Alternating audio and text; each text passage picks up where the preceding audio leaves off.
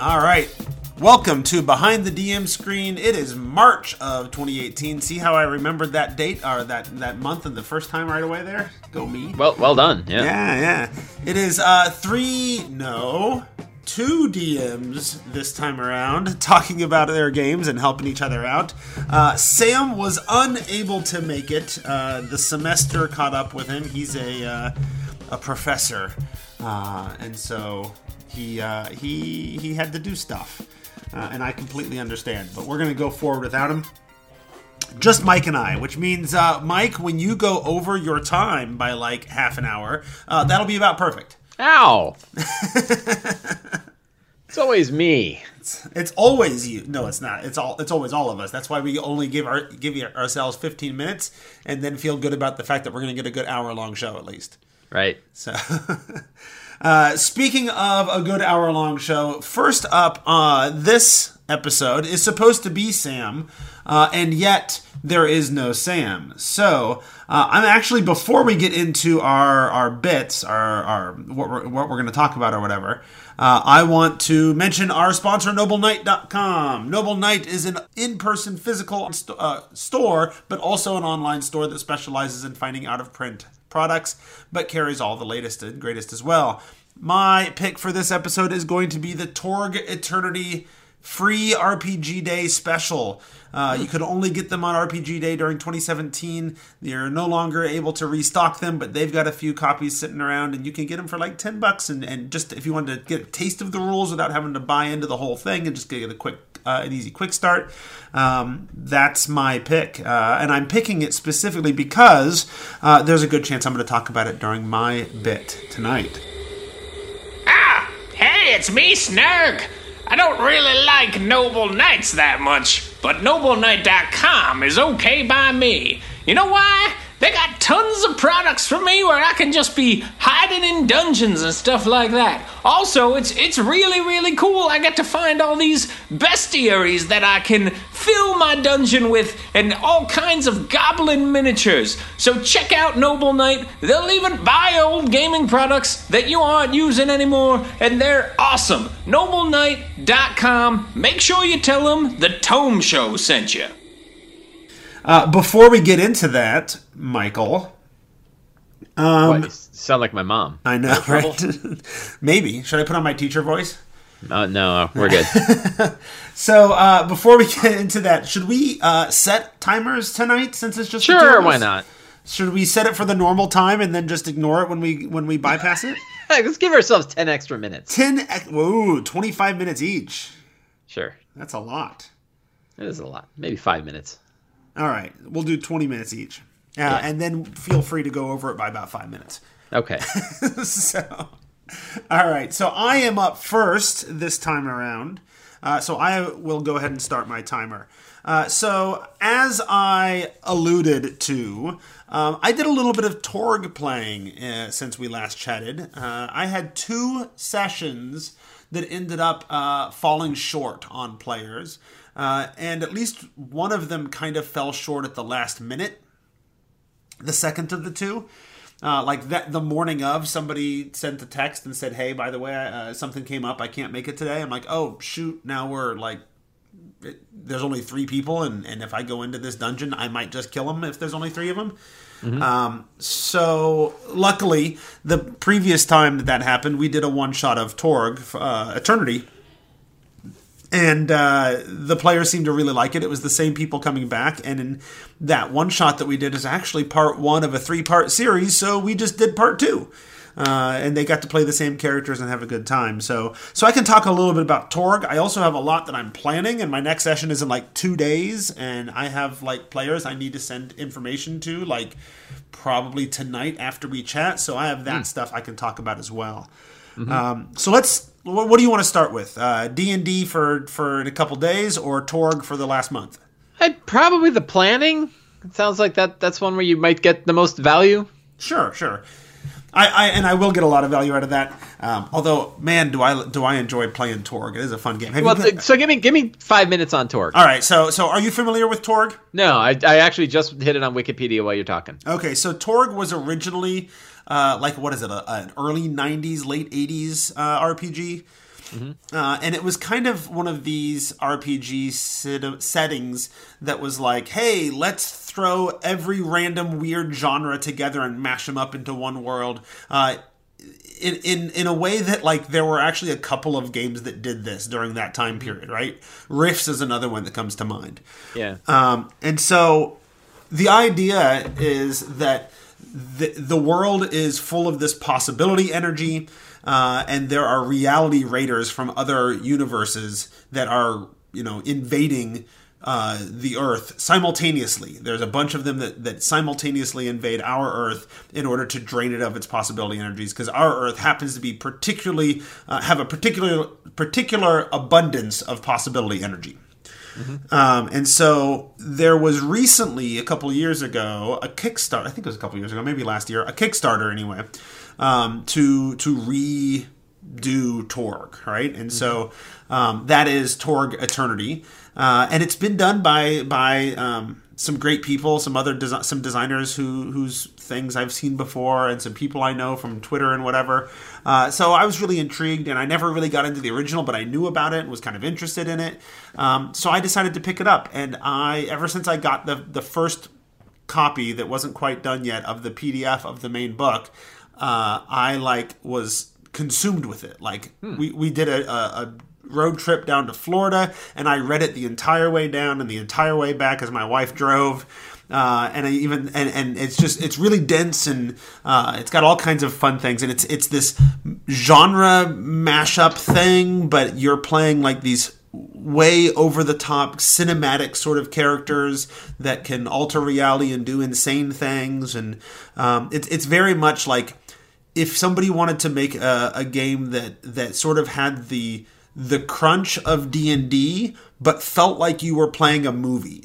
And yet you could be in the savage dinosaur world 1 minute, and then hop over to the cyber papacy where, Big Brother, the cyber church is constantly spying on everybody and giving them cybernetic implants that allows them to manipulate their minds the next minute. And then you go down to Egypt, and it's the Nile Empire, where it's like 1930s pulp superheroes, and then in India it's Victorian horror with vampires and werewolves, and so it's all of that stuff, and it's a lot of fun. We had a good time. So there's 5 minutes on Torg. Any questions? No. Is it available for sale? I couldn't find a place to actually buy it. So I think the people who supported on Kickstarter have been getting their physical products. We've had the PDF products for a while. Gotcha. I think there may still be 1 or 2 rewards to come out. They've actually already announced their next one that's going to launch by the end of this month, which is just focused on one of the realities that's invading the living land. That's the dinosaur world. Coming out by the end of this month, which is March, we said. So I don't know that it's widely available for purchase yet, but I imagine it will be within a month. Because I've had it since at least I've had the core book in an early stage since November. So they've had it more or less done for a while. Interesting. So there you go. Totally worth checking out. And if you want, again, Noble Knight, $10 for the free RPG Day special, so you can sort of get a quick start and check it out and just try off a one shot. So cool. All right. So that's Torg. That leaves me with my normal 15 minutes left to talk about D&D. All right. So, when last we spoke, nothing has changed because we haven't played. But the gist is the players are going into the deserts of the Middle East now, towards a particular desert called the Rub al-Khali, which is the kind of deserts that you know about when you are a history, social studies, and geography teacher. Is an actual desert, but it sounds like a fantasy name, right? Mm-hmm. So they're working towards the Rub al-Khali because that is the location of the next piece of the Rod of Seven Parts that they are collecting. Mm-hmm. I've decided that while they trudge across there, and it's not much of a trudge because we did all this not very interesting stuff in the previous session that I think I talked about last time. I've decided that I think I kind of want to throw a side quest in there just to slow things down a little bit, although it's been a month since I played, but in game it's, moving quickly. Mm-hmm. And I want to introduce some other ideas there. And I pulled an idea from many different sources of inspiration. Like I'm reading different things, and I'm hearing different things, and I'm looking at different things, and I sort of just mashed a bunch of stuff up together and said, hey, this would be cool. So the idea is this. In the Tome of Beasts, there is an Ooze Oasis creature. Are you familiar with that Tome of Beasts monster? I am familiar with Tome of Beasts, but not the Ooze Oasis. Yeah, so the Ooze Oasis is like the water of an oasis out in the desert is actually a giant living ooze. Okay. Right? Yeah. But it's not your typical ooze in that, like, you go up and you're thinking, and it acts like a mimic, right? And you go up and you try to drink your water and it attacks you and tries to destroy it, right? Instead, like, you drink from it and it's fine, and then that night when you fall asleep, it gives you weird visions and you wake up with a geas of some sort of quest to complete, right? So it's like this weird, like, manipulative quest-giving ooze. And so my idea was to use that and have the quest that's given be something along the lines of going to some nearby ruins that they didn't even know existed, but because of the vision, they'll know it's there, in order to retrieve the heart of a dungeon. And the idea of that actually comes from a book I'm listening to, an audiobook I'm listening to with my oldest son called Dungeonborn, wherein there are these dungeon hearts and they, appear in places and then, like, grow and coalesce and become living sort of sentient dungeons that populate themselves with monsters and what have you. And I thought that was kind of a cool idea. So what if the ooze has some sort of connection with this sentient dungeon heart and needs it to be retrieved, although the dungeon heart doesn't know it needs to be retrieved, so it's going to fight back and resist. And then it occurred, and then I'm also listening with both of my children, because we have different books depending on who I'm with in the car. I'm listening to Journey to the Center of the Earth. Mm-hmm. And there was a scene where they're in the caldera of a volcano and looking for this tunnel that goes into the center of the earth, and it turns out you have to crack through the glass that is formed on the volcanic rock, and then the tunnel's actually underneath. So I had this idea of, well, we're in the desert, it's post-apocalyptic. What if part of the vision they have is a mushroom cloud? Because there used to be a city out here in the desert, and it was wiped out by a nuclear blast way back, however knows however long ago. And now there's just this weird giant circular plane of glass where the desert city used to be. It's been turned to glass from the blast, and the dungeon is actually underneath, and you have to find the location, right? And to help them find the location, I also was inspired by something I read in Warlock, also published by Kobold Press, who does the Tome of Beasts, about a location in Midgard where there is sort of this endless sort of spiral stair going up over top of a building. And so it occurred to me, okay, well, that now it's coming together, right? There's a spiral stair. It goes up into the heavens infinitely, right? It never ends. It's kind of the spiral staircase concept from Planescape, if you know that one. And that the dungeon heart and the sentience of the ooze actually came from wherever the end of the spiral stair is and fell out of that spiral stair and landed in the ground and became the two different things that they are. But maybe they're intended to be together. Maybe they're two parts of one whole or whatever, right? So they need to be rejoined. And so then I got to figure out, okay, well, it used to be a city, so what is the dungeon? Well, what would be underneath, the city, underneath a building or what have you? And so it occurs to me, of course, the dungeon is an old parking garage, and the living dungeon has purposefully moved about shipping containers to create the walls of the dungeon. So the dungeon is a parking garage with a sentient sort of gem that controls everything, and it's moved shipping containers to create the dungeon. I can make it small enough that I can, that doesn't have to be like a multi-session dungeon. We could probably run through it in 1 or 2 sessions, no big deal. But also have this fun little jaunt. Following along with all that? Yeah. All right. One more wrinkle, and then I have questions to ask. Sure. The one more wrinkle is, in the last session, the one that I continue to feel didn't go particularly well. One of the things that happened was a character that was killed by Orcus was actually saved by Frazer Blue, his warlock patron. I don't know if you remember this story. And came back as a wizard. Mm-hmm. It had been, like 50 years for him, but only, a week or so had passed for everybody else. Right. And part of the deal is you are back. I've saved you. I've trained you as a wizard, but you have to summon me. Right? You have to bring me back to the world. This is all part of the demon plague stuff. This is connected to the Out of the Abyss story. The Out of the Abyss stuff. Yeah. And so I've actually, and I went to the 5th edition Facebook group as well for some advice on this and so I kind of want to figure out like what are the things he needs to collect and what are the components that he needs to collect in order to summon Frazer Blue, and I kind of want to know that first so that I can figure out what the heck that I might want to start sprinkling into places like this dungeon that he might run into, right, and be able to start collecting.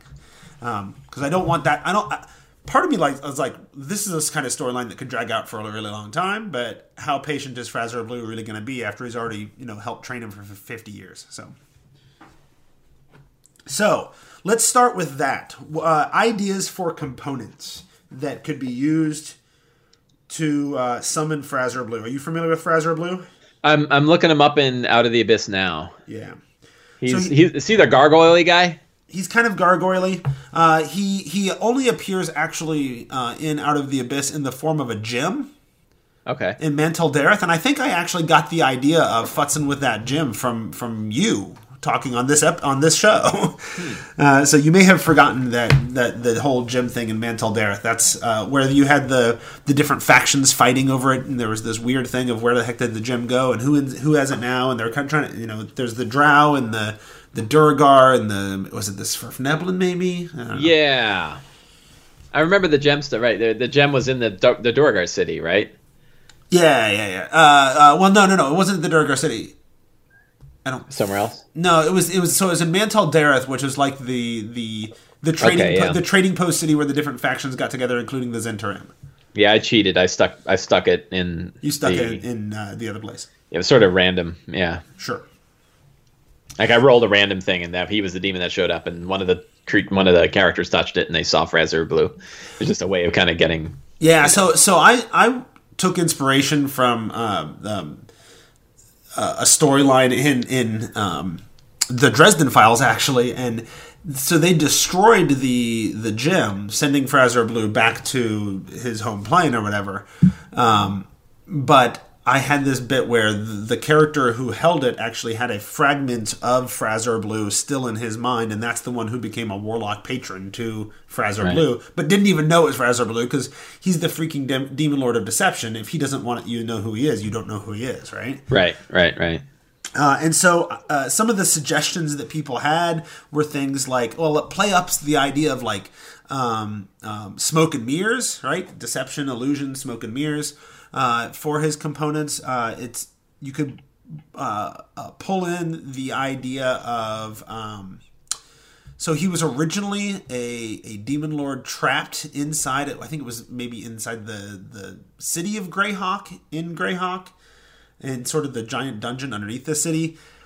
He was trapped there, and so somebody was like, "Oh, what if they had to find the key that originally trapped him? That goes to the lock that originally trapped him under Greyhawk and whatever." So these are some ideas that I'm kind of playing with, and I've got some ideas to play with, but I'm curious what you've got to think on there. Yeah. So looking at his description in Out of the Abyss, it describes the fact that he's trying to recover pieces of the Staff of Power. Mm-hmm. So those are some components, and depending, what level are your characters? 13-ish, I think. So they're Staff of Power level, right? Like sure. that would be a neat item for them to be able to get. And if you sort of have these pieces, I know is this still Rod of the Seven Partsy? They're actually in the middle of a quest for a piece of the Rod of Seven Parts. Yes. Yeah, so I don't know about finding two different broken rods, but Right. It's possible that kind of finding the head of it and finding the part of the shaft and part of, maybe just three pieces, right, that are held by three people, and normally they've been spread all over the world, but now because of the rise of the demons, they're bringing it together, and the groups that have it could be groups that are deceived by Fraz-Urb'luu. That there could be like a good group that has it, that thinks it's a divine thing, and they're actually worshiping they're worshiping like a fallen celestial or like a trapped celestial. Well, that trapped celestial is Fraz-Urb'luu.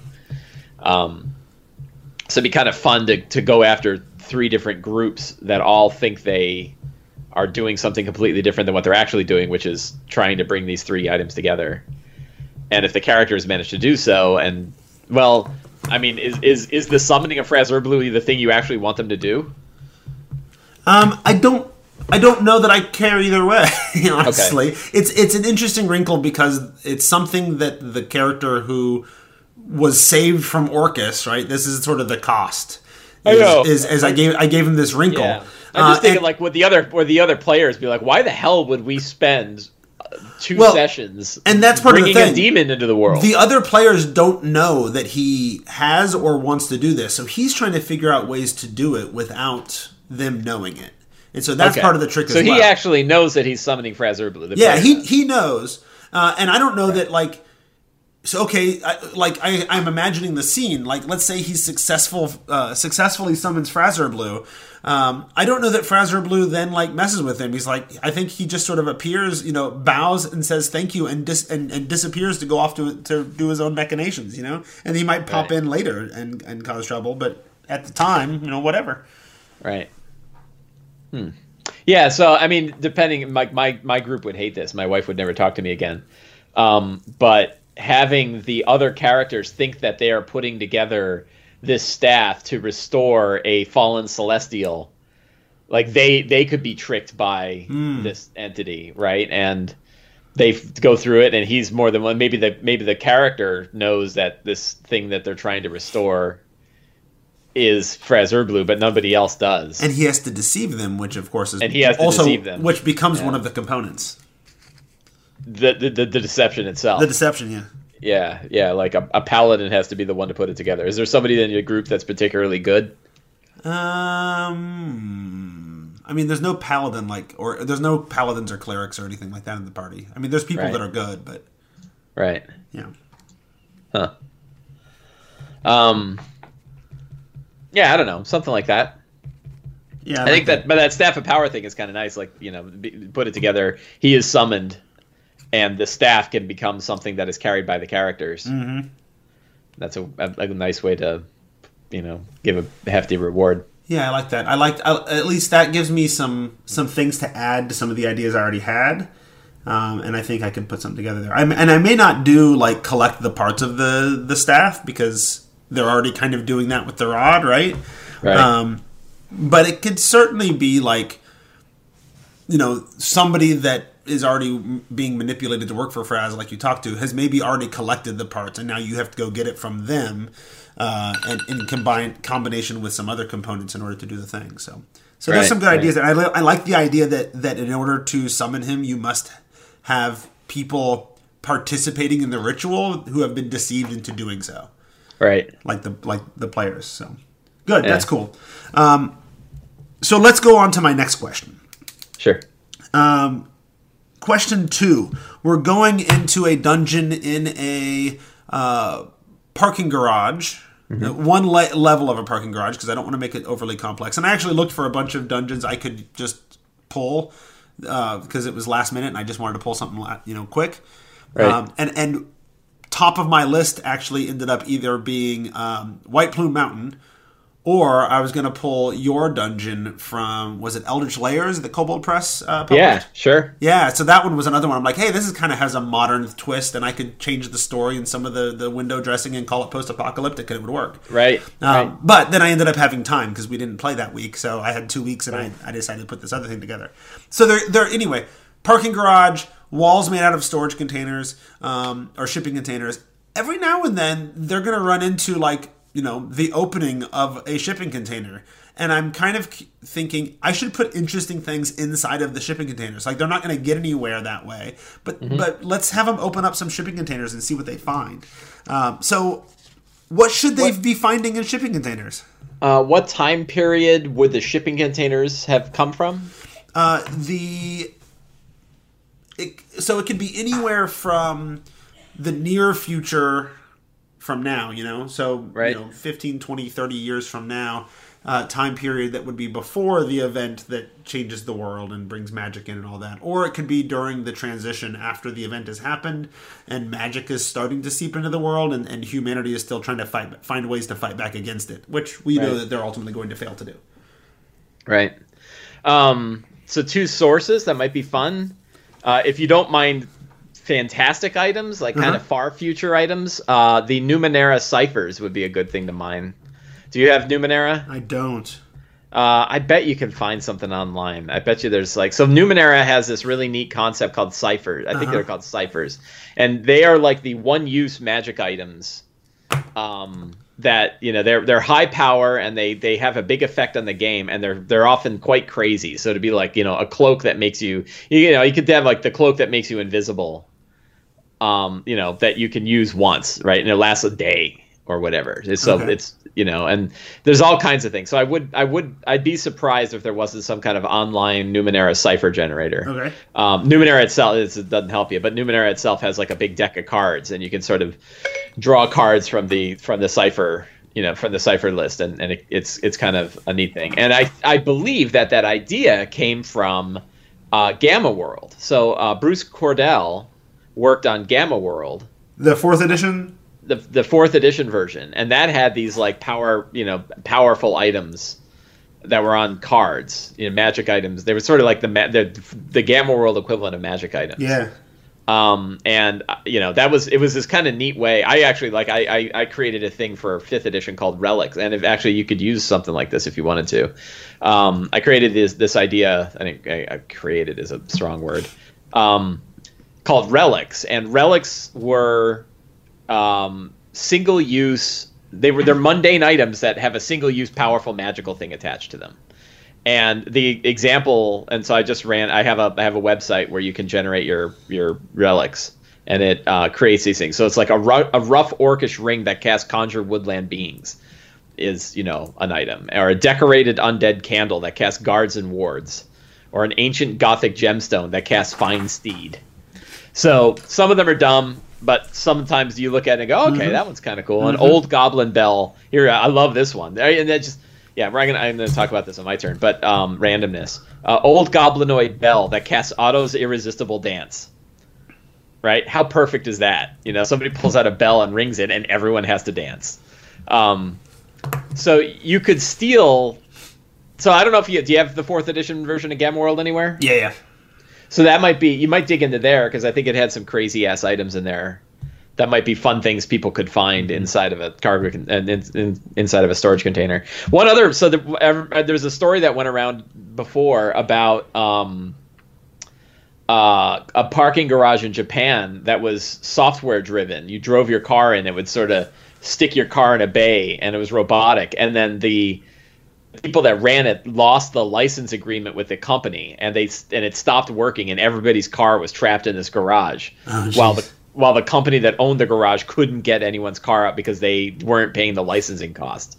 It was this awesome story, like this modern story of how. Is this like the car elevator tower parking? Yeah, thing? Yeah, I remember seeing that. Yeah, and they had like loaders. They looked like loaders from Aliens, So they picked your car up and stuck it into a bay, and so it'd be kind of fun to run into something like that. That might be a little bit more interesting than the cargo, straight cargo containers. Might be these sort of machinery that sort of digests cars, that doesn't have to do with what they could find inside a cargo container, but it might be something like that. What would I throw in there? Yeah, which was actually going to be my next question.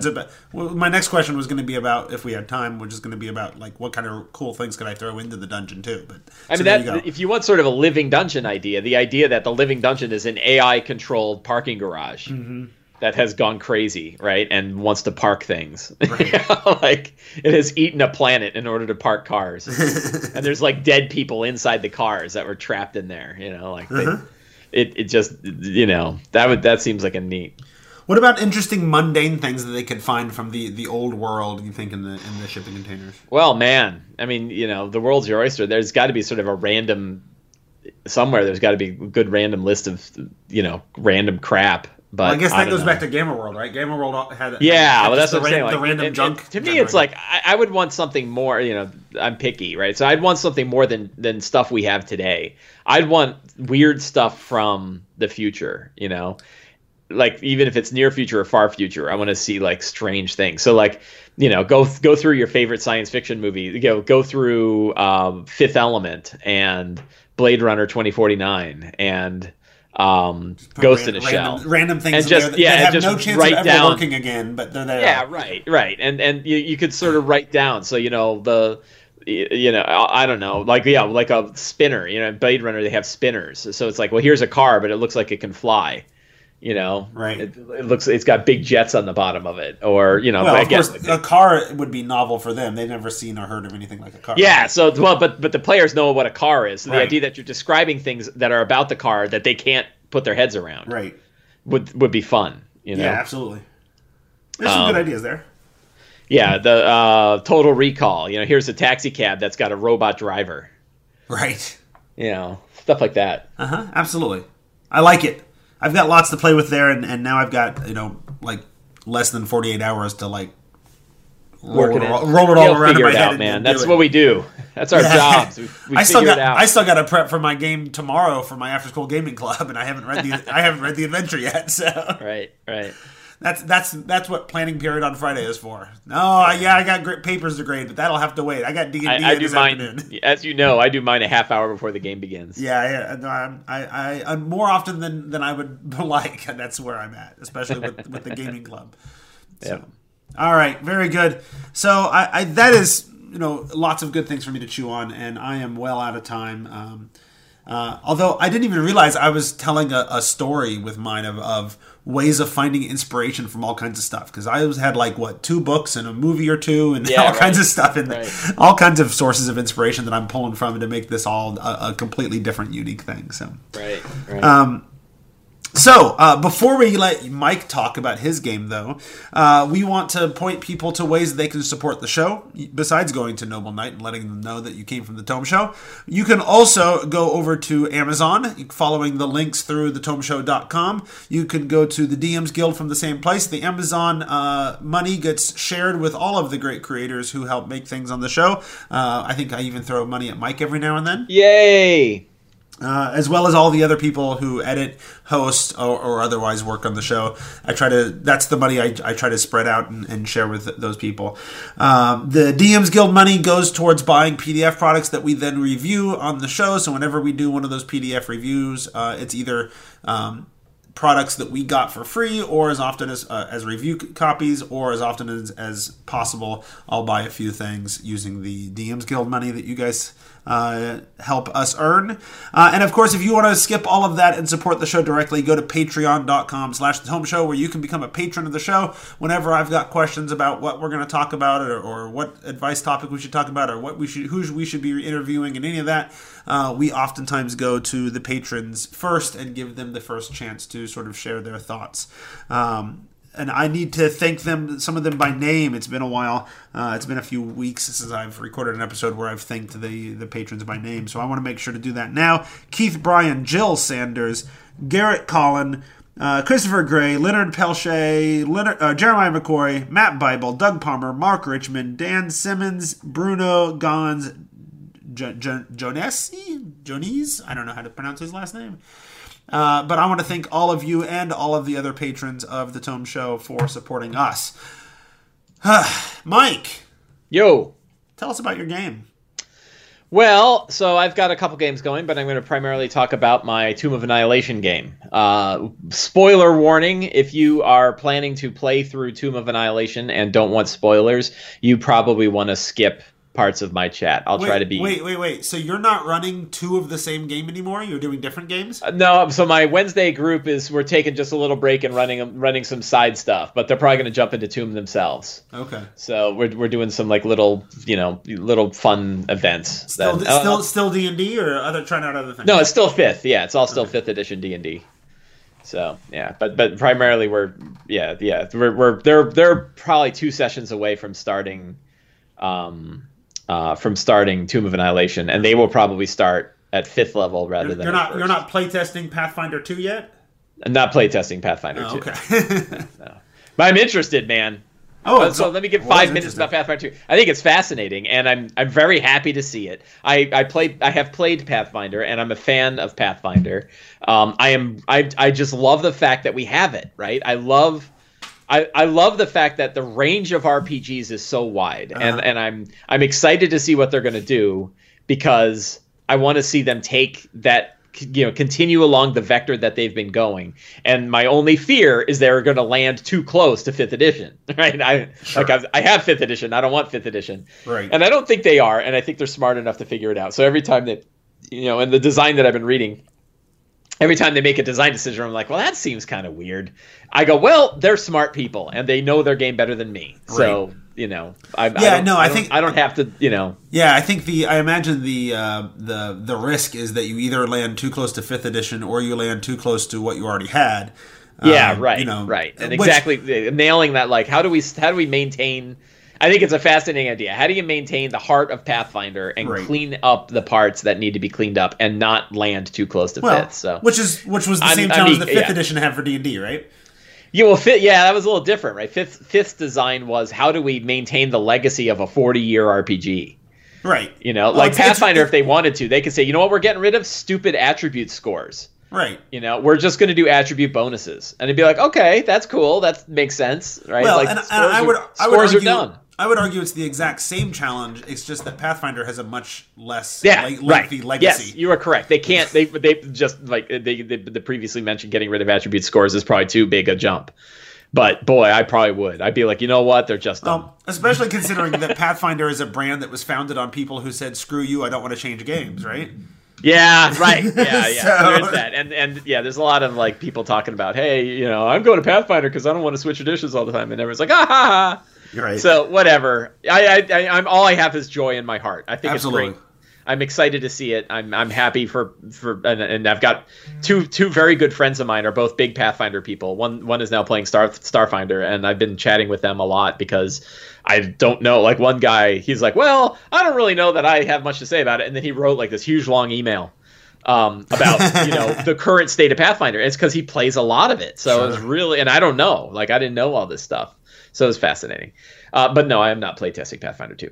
All right. Well, there you go. There's your 3.5 minutes on Pathfinder. Great. So I have 2 major topics that I wanted to talk about. And one of them is randomness, the importance of randomness and creativity. And I can't remember if we've talked about this already on the show. We might have already talked about this. And 2 is encounter building. One of my favorite topics You spent a lot of time thinking about encounter building. I spend a lot of time thinking about encounter building, and it comes up in my games. So talking about Tomb of Annihilation, my group has been traveling through the jungles of Chult, and they've been doing a lot. They are Flaming Fist mercenaries, so they've had a lot of interesting Flaming Fist mercenary intrigue with Fort Beluarian up in the northeastern part of the peninsula, or whatever the hell it is. Is it peninsula? I don't even know what it is. An island, whatever. And now they've been traveling. I think Chult has been an island since 4th edition. I don't think it went back to being a peninsula, but maybe it is again. I don't know. All I know is in the map, the right side is cut off, so I can't tell what the hell it is. Right. And maybe they did that on purpose because they just didn't want to answer that question. Yeah, make it whatever you want. Very well could be. Third edition and before, it was a peninsula. 4th edition, they made it an island. You can go either way. Yeah. So I have been trying, like, there's been lots and lots of discussions about the hex crawl and whether one should do the hex crawl. And some people are really opposed to it. They're like, I don't like him and I'd rather just use 13th Age style montages, which is fine. But I've been like, well, I want to, they put a lot of effort into it and I want to try it and I want to see what it's like. So I read up on it and I did a research about weather, the weather systems in the DMG and exploration and exactly how that works. And we've been doing it that way. And it's not slow, right? It's kind of like, okay, here are the different duties that everybody needs to fulfill. Who's going to do what part? Like, who's going to be the scouts? Who's going to be the guides? Who's going to maintain provisioning? And then what other odds and ends that need to be done? And usually 2 characters will pick each of them so that they have advantage on that particular topic, and it works fine. And it's so that's been interesting. And then I roll to see how crappy is the weather today, and then I usually roll 3 dice all at once to say, are there any encounters in the morning, afternoon, or evening for that particular day? And there usually are, because I think it's 1 chance in 4 that it's any point, right? Okay. And then so you're definitely going to get, you're likely to get one of them, right? You have, I don't know what the exact odds are, and math is hard. And those things always feel weird to me. Like when I'm running out of the abyss and you're traveling through the Underdark, or in your case, traveling through Chult. Like, these are the places you're never supposed to go because they're super dangerous, right? And the the 1 in 4 chance of an encounter 3 times a day doesn't feel nearly as deadly as it should be, but I don't want to know that I'd want to go through the slog of doing more random encounters. So. Well, my group has definitely felt like, oh my God, have we stepped into some stuff that's way beyond us? All right, good. And now, so here's the thing, which is I roll randomly, but I hang on loosely, right? I don't. Like, if I roll it and it's like, well, they've already done that, I'm not going to do it. I'm not going to do it again. Sure. Right? I'm not a slave to it. I don't like, and if I roll and 2 of the 3 were both encounters, I don't say like, well, you're going to have an encounter in the morning and an encounter in the afternoon. It's like, well, I'm going to mix these together. And maybe it's like the morning encounter is tracking them. And it's not until the afternoon encounter where they're dealing with that. And now the morning encounter shows up and ambushes them too. Sure. So I've been able to build some pretty interesting scenes that I had no idea before. Like, I'm not preparing them ahead of time. And I had no idea they were going to occur. And one of them was like, they're going down the river on their canoes. And they, the water's kind of slow and they're having trouble kind of getting through, underwater vines and stuff. And then they look and the Mad Monkey Fever mist is coming up the river, like chasing them essentially. So they're like, oh my God. So they start paddling faster while the mist is kind of rolling towards them. And they're rolling athletics checks to see if they're going to be able to outrun the mist. And then all of a sudden out of the mist bursts a swarm of flying snakes. Right? And this flying snakes, and by the way, like, this will get an the encounter building side, they're like CR 1/4, but boy, do they punch hard. Oh yeah. Like, yeah, they have AC 4. They have +4 dexterity. I think that's why a friend of the show, Dan Dillon, oftentimes recommends them as a Beastmaster Ranger's Beast. Oh yeah, well, they are fantastic. So they only have I think they have 6 or 7 hit points. It's low on hit points. But right? if they're a Beastmaster Ranger's Beast, they're hardier than that. It's AC 14 and it has +6 to hit and does 1d10 damage because of poison. So it does 1 point of piercing plus 1d10 poison or something like that. And it hits and it's +6 to hit. So it's hitting harder than almost anything else at that level. It's hitting as hard as CR2s. So I rolled the dice and 14 of them attacked, right? And it's not bad. They're 4th level or 5th level. I think they just hit 5th, so I think they were 4th. Okay. But they hit it with Burning Hands and Thunderwave, right. And they got rid of a bunch. And they're only 6 hit points or something. They're pretty low. And but then there's one that they just couldn't hit, and it's hitting everybody. I started and I made it the epic flying snake, right? The flying snake god. And it's right, and it's black skin with a red line that goes across its back, and it's angrier than the other ones. And meanwhile, guess what we forgot about? The Mad Monkey Mist, right? So now the mist rolls in too, and they're like, oh God, 2 of us are in the mist, and we're going crazy and going mad, and and then every time they go mad, I'm like, well, how do they go mad? What do they learn about? And that's when I use my secrets. They have they have visions of a Sararak and his soulmonger. So I can use the fact that they went crazy. There you go. To dick with them, but also teach them, show them something. But you're telling the story. Yeah, right. That's my So that problem. whole That's my idea- problem with random encounters. Is that this it's is a lot of why time and it doesn't tell the story. It's not a problem with random encounters. It's a problem with you. Yeah, no, I get that, but Like, but that's- it's right, to my me- problem with random encounters. Okay, right. So then that's kind of the thing where the biggest complaint people have is they say random encounters aren't part of the story. You make them part of the story. Sure. Right? That's what I enjoy. Like, I'm not telling anybody what to do, if people prefer it another way.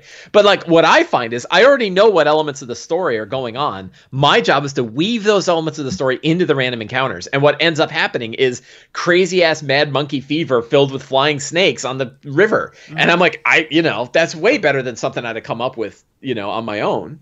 So the joy of sort of, and so that was 1 week. The next week it was pteranodons. So I rolled and it was the Terrafolk, and I rolled the amount and it was like 6 of them, and I didn't even look to see how hard they were. It turns out Terrafolk are pretty hard. They're CR1s, I think. So they're not tiny. Then I also rolled. So I rolled another one, and it was pteranodons, and I was like, oh, this is interesting. So I had the group. The group saw that there are these weird pterodactyl humanoidy kind of creatures that are following them, but they rolled well in their stealth, so they couldn't figure out exactly where they were. But they knew something's tracking them while they're making their way through the jungle, and they then they come upon a nest of pteranodons, and they're like, huh, that's interesting. And then there was like this weird whistle in the air, and it drove the pteranodons crazy, who then attacked the party. And the party's like, what the hell is that whistle? Well, that was the Terrafolk who were setting them up, right? So they're like, they had no problem with the pteranodons because they're pretty low CR. But then all of a sudden they get attacked by Terrafolk, and they're like, we got to get the hell out of here. Like 5 of these guys hit, and they attack 3 times, and they're doing like 18 damage. We're going to get killed. So then they like ran into this cave, and they found this like ancient artifact of one of the, or not that ancient, but like a 70-year artifact of one of the trickster gods. So now they're learning about the trickster gods, and then they got involved in this underwater thing. So it's like the random encounter drove me to kind of come up with another interesting thing, which was this trickster god monument. Sure. Which I used I have a I don't know, I'll probably post it in a Sci-Flourish article pretty soon. A fantastic feature generator that's focused on Chult. So it's kind of like, weird alter to whatever, Mm-hmm. So here's my issue. Yeah. Both of those are great, and we've talked about this before, and you've mentioned before the idea of using random encounters and using your creativity, injecting story and ways of doing that. When I'm running a travel scene with several random encounters, I can come up with like 1, maybe 2 of those great ideas per session. And you gave one example for 2 sessions. It's hard to inject the story. I gave you 2 examples, 1 in each session. Yeah. Flying Mad Monkey Fever, Flying Snakes was 2 weeks ago. Last week was the Pteranodons and Terrafolk. Right. So like, yeah, at least you're doing it enough that it reminds them that there's a story out there, and you're introducing concepts that further the story, and that's awesome, and something that I think the adventure will benefit from my thorough read through of the adventure.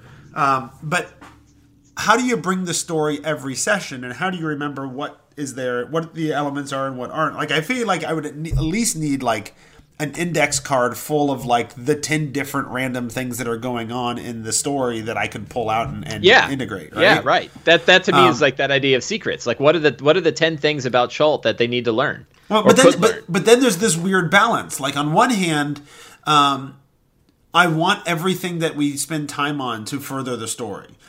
On the other hand, like, if everything in the entire jungle of Chult has to do with this one story, then Chult doesn't feel real or organic, Yeah, I mean, like, so the whole, when they found that the temple to Aijin is one of the trickster gods. It's the one, it's the rabbit with the unicorn head. The horn, yeah. Yeah, and when they saw, like, that one didn't have anything to do with the Soulmonger or Sararak or the Tomb of Annihilation or that they know of.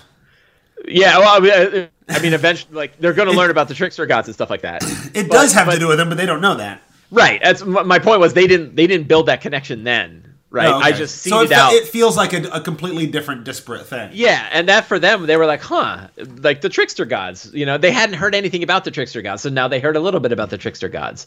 And it doesn't have to be a big thing. It doesn't have to be it's not the FBI chart with all of the pieces of yarn. It's one dot, right? Well, and they learn about that one dot. For you, it is the FBI chart, but they don't see that. Sure. Right. Except all I do is I look at what are the 10 dots. Well, I suppose there's enough going on in Chult. Yeah. And in that hex crawl that you could also throw in hints of the fort in the north or the frost giants or the red wizards. I threw in all these theories. Yeah.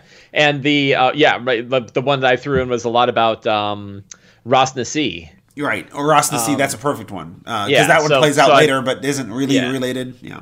Right. So I think that that right, there's all it's rich enough that I'm able to throw more stuff. Now maybe I'll get to the point where man, they've learned every secret I can think of. Well, at which point they show up at Omu. and part of the issue is you don't want them to learn every secret. You want them to have hints so that when when the secrets are revealed later towards the end of the story, then it's like, oh, cool, that's what that thing was. Yeah. That's and sometimes they just run into a dinosaur. Not everything needs to be connected every time, right? You don't want it to be they're just wandering around in the jungle fighting random encounters all the time. Right. But, it doesn't matter if every so often they know where they're headed. And this is probably the harder part of it is, do they know where they're headed and that they're headed in the right direction? And if they hit a random encounter on the way that isn't tied to it, it doesn't matter because they still know they're headed in that direction. Right. See, this is a conversation we needed to have a year ago when I was doing random encounters in the Abyss. Well, I have a feeling in our lives we're going to be doing more random encounters. Probably. This may come up again. Is that what you're saying? Weird. Yeah, I have a feeling there's been arguments. I bet in podcasts back in the 80s they were talking about this. Yes, yes, the podcasters in the 80s. The podcasters in the 80s, which I think was what we called two people talking. Two people having a conversation. Two people having a conversation, yeah. So, now the other part is I get that. It's wow, there's 28 hexes between Omu and between Camp Righteous or Camp Vengeance and Omu. So are we really going to have 28 random encounters between? And that's assuming they even know where they're supposed to be going. Yeah, well, that to me is actually the harder part. The how to deal with random encounters is one thing. How to make sure that they have the threads to tie that they know, and what I've kind of figured out is there's 4 areas that they could end up in where they're going to get the answers, and it's do they meet with Nanny Poo Poo? Do they meet with the Naga at whatever that temple place is? Do they meet with the Aarakocra queen? Or so there's Arcticimber and Arcticimber. Yeah, they can meet, and my group actually stumbled onto 3. So they're going to get lots of answers about it. They now know where Omu is. They had the whole thing where Eku was their guide, and Eku is the Kutail, the Quaddle, the Quaddle that is hunting down Nanny Poo Poo and already knows where everything is. Right. So I just milked that. Right. So it's actually, to some degree, it's almost unfortunate that they know where it is now, because you said something earlier, I think incidentally, that it now occurs to me was pretty brilliant. Occasionally you're brilliant on accident. Oh, that's nice. Right. Yeah. But you said something about how at the point that it gets to this place where I'm out of secrets to reveal or whatever by exploration, then they find Omu, right? Then they're there, right? Because there's no reason, unless they already know where Omu is supposed to be, that Omu has to be anywhere, as long as it's not right next to Mesro or something. They could just stumble on Omu and just put it where you need it to be, because things have gotten less interesting. I'll tell you one thing I'm kind of stuck with, which is and this gets in my encounter building discussion. Okay. They fought Nanny Poo Poo, and she nearly kicked their asses. In fact, one of the characters, who was a little gnome, he's a gnome beastmaster, a gnome Circle the Moon druid. Okay. And she beat the dog crap out of him. He was in bear form, and she hit him and knocked him through his bear form into his normal form and all of the hit points in his normal form, and then dropped him to 0. Oh, and then hit him one time after that, so he had 2 death saves, and then picked him up in his arms and turned around with her claws in his chest and said, "Now it's time to have a conversation." He's going to murder the guy. Right. And I was like, man, this is going to be interesting how this turns out. But they got all the secrets out of so they ended up killing Nanny Poo Poo. And then Eku said, you did what I needed you to do. I'll tell you everything I know. And here's where Omu is. And here's, what's going on. Generally, that didn't give a lot of secrets, but certainly said, here's where Omu is. But basically, I know the darkness is down somewhere in Omu, but I didn't go there. So I don't know exactly what's going on. And then they said, okay, well, let's go check out that Orolunga Ziggurat. And I'm still going. Let's check out the Orolunga Ziggurat. And I'm like, well, that's where the Naga is. That's and the Naga knew all the... That's all he knew. The Naga knows all the same stuff Eku knew. Right. So now I got to come up with more secrets. What the heck is that? I'll figure it out. Yeah, sure. And my big thing is like I'll maybe the I'll Naga spend 10 minutes.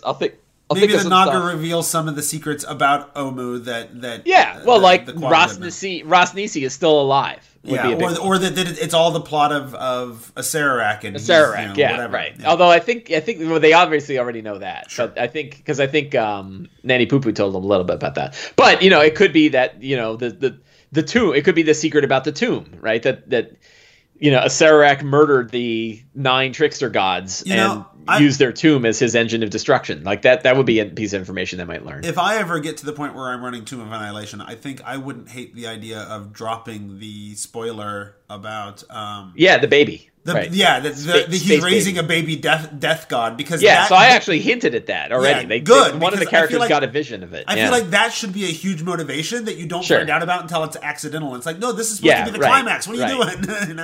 Yeah. You don't want to walk into the room and be like, what the hell's that? Right. So I've already hinted at it in mine, and I don't know if I'm ready to have the Oracle say it, but maybe the Oracle would certainly hint at it, and then when they see it, they're like, "Wow, that's what he was talking about." Right. Because it's pretty awesome. But so the one last thing on the random encounter part is that if I get bored of the hex crawl, I'm going to go ahead and montage my way through a whole bunch of them. Right. And then I'll have like one interesting encounter along the way. So it doesn't have to be every single hex. Like it is like from the when they go to the Ziggurat, it's going to be a haul for them to get to Omu, and it's a long distance. So I don't think I'm going to run them through a lot, but I'll probably run them through a few, and then we'll quickly run through a bunch of days and kind of find interesting things. So I haven't gotten quite there yet, but I know that eventually I'm going to get tired of counting hexes. Yeah, I was going to say because honestly, probably the thing that I am most hesitant about running in Tomb of Annihilation someday is the hex crawl. Like, I have other issues with the adventure, and I think we've discussed those at length at this point. But all of those I can deal with. The hex crawl is so integral. Like, and I get it. Like, it's an appeal to a classic form of adventure that goes back to the old days of D&D, and they're trying to revive it and give an homage to all these different ways of playing the game and whatever, and that's cool. I get that, right? But it was never a very interesting version of playing the game to me. And I've done it a few times, and it's fine. I've never done it. I ran a little bit of a hex crawl when I ran a playtest version when I went the D&D Next playtest, and I ran Isle of Dread. Which is obviously kind of the precursor to this. Right. Sort of, an homage to this is an homage to that. And we did it there, but I didn't really know what I was doing. Yeah, the rules aren't exactly clear. Goodman Games put out a 4th edition adventure that was an homage to the Isle of Dread that I ran. Right. And so I did a lot of hex crawling in that one. It even came with the map that came with it was had the blank map with the hexes in it or whatever. But it was even pre-laminated and ready for use with a marker or whatever, so you could write and erase on it and whatever. So. Right. So anyway, it's like 25 days. So encounter building, I have I'm so obsessed with encounter building, and the reason why it's interesting is both my groups recently fought hags. And in both times, I was like, I'm pretty sure this hag's going to get its ass kicked. I better beef it up. And then both times, the hag nearly kicked the crap out of the characters. Well, and it was this really small change that I made. But it was, boy, it's memorable for both, right? Both groups are going to remember it for a long time. I tend to, at this point, err in the same direction you do. I think, when your party walks in, when your what were they 6th level party walks into a room and kicks the crap out of a lich. Yeah, right. Well, no, none of my groups killed a Lich at 6th level. But when you did Curse of Strahd, they were relatively low level. They were pretty high. They were 10th or 11th level. No, they were pretty. They were high enough. And then when my players I did a few things in their favor or whatever here and there. But when they at 13th level defeat Orcus, even with I've had that happen. Yeah. Even with me making some choices where that he wasn't as mean as he could have been, right? Right.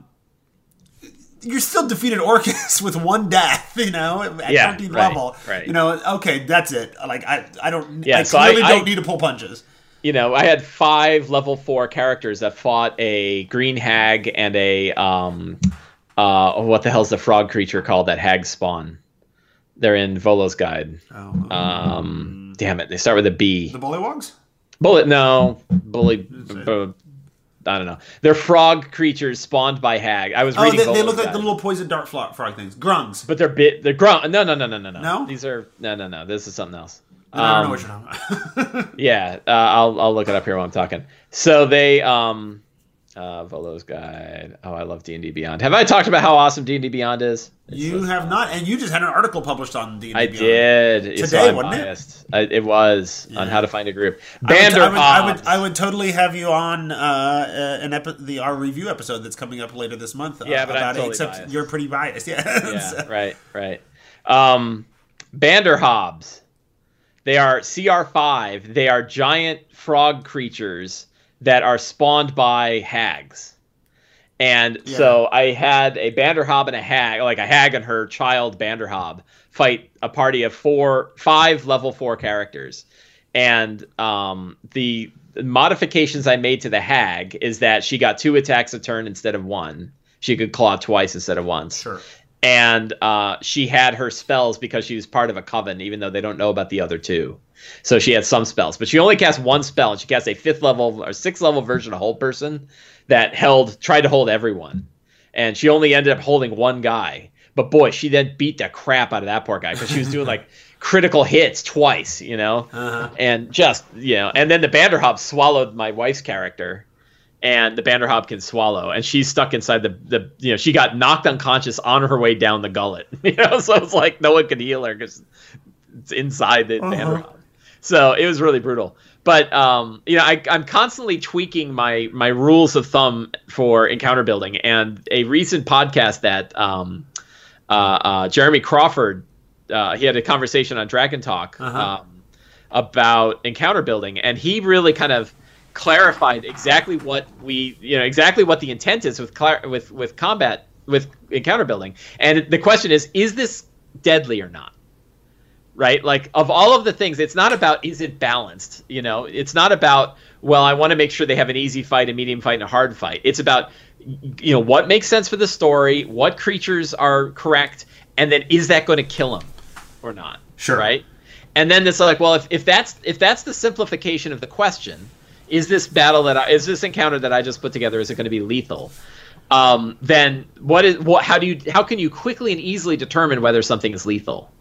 And I've got like a bunch of head math that I use, so I can figure it out. But most of it is like, are any of the creatures at a challenger rating higher than the level of the characters?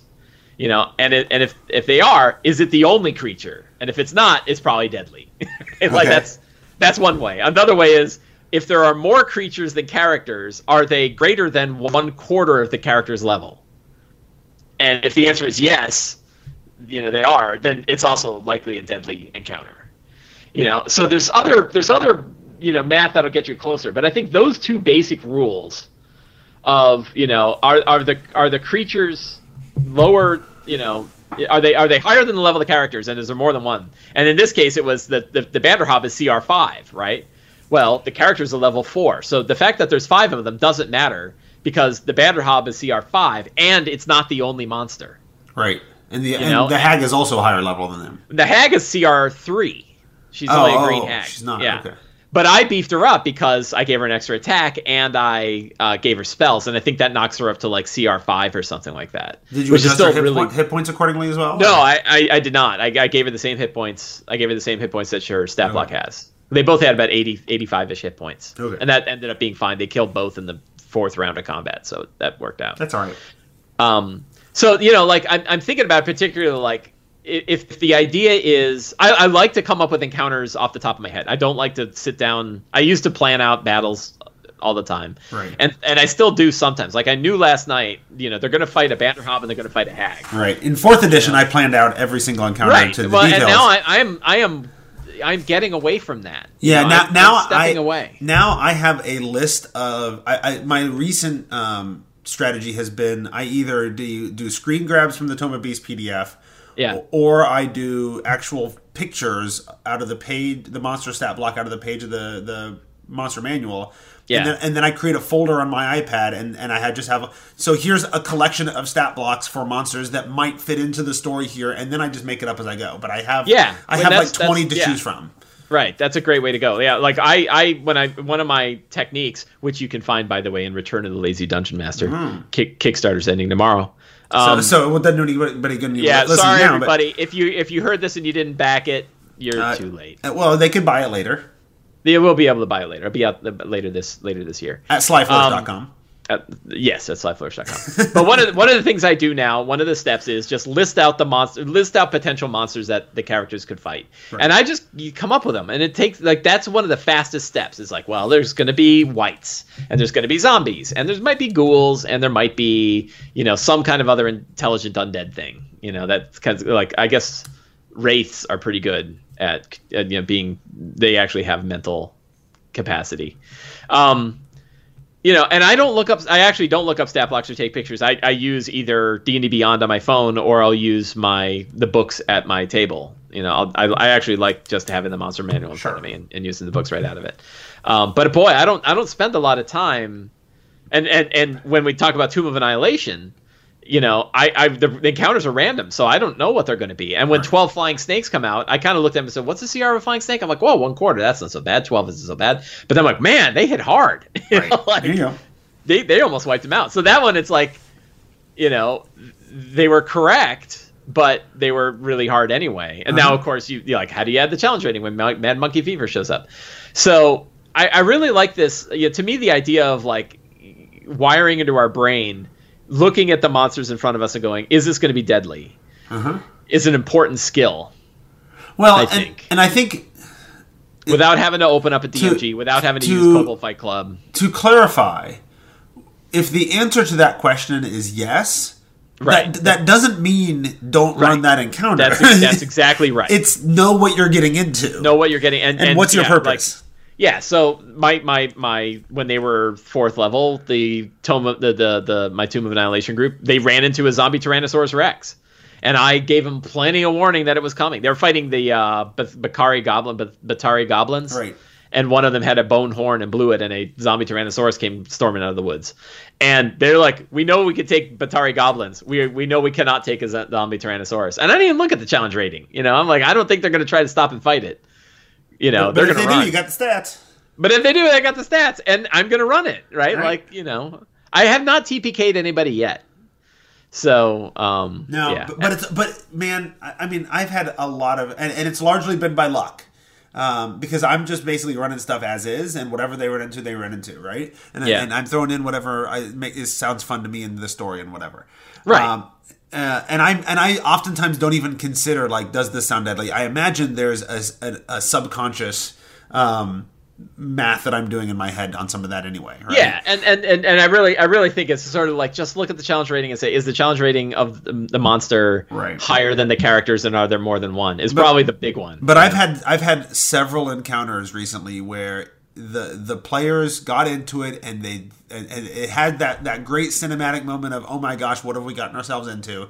And then they pull it off by the skin of their teeth, and I keep pulling it off over and over and over again on accident. And now it's like the player's like, oh man, I love it when that happens. That's the best. That's awesome. And I'm like, great. I don't know how to do that again. That's just we just got lucky a bunch. Right.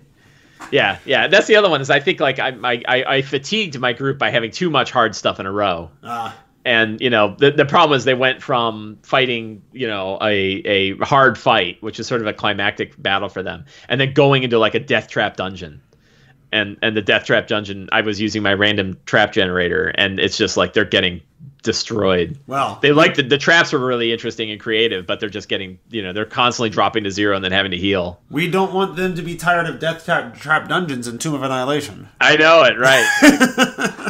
Better be prepared for that. All so right. Anyway, I've gone way over time. We are just the two of us without Sam have now managed to podcast for like an hour and an hour and 8 minutes now. So yeah, good stuff. It's a good conversation. I appreciate you coming on and chatting with me. Love talking about this stuff. Yeah, absolutely. One of these days, I hope to be invited on the deep dive, but we kind of just did that right now, right? So, yeah, you and I deep dive all the time. Yeah, we kind of do deep dive all the time. Right. So. But if you've got do you have a particular deep dive topic you want to dive deep into? My issue is less about topics and more about time. So someday. Yep. Well, anytime you need me, I'll make the time. But cool. That's neither here nor there. Yep.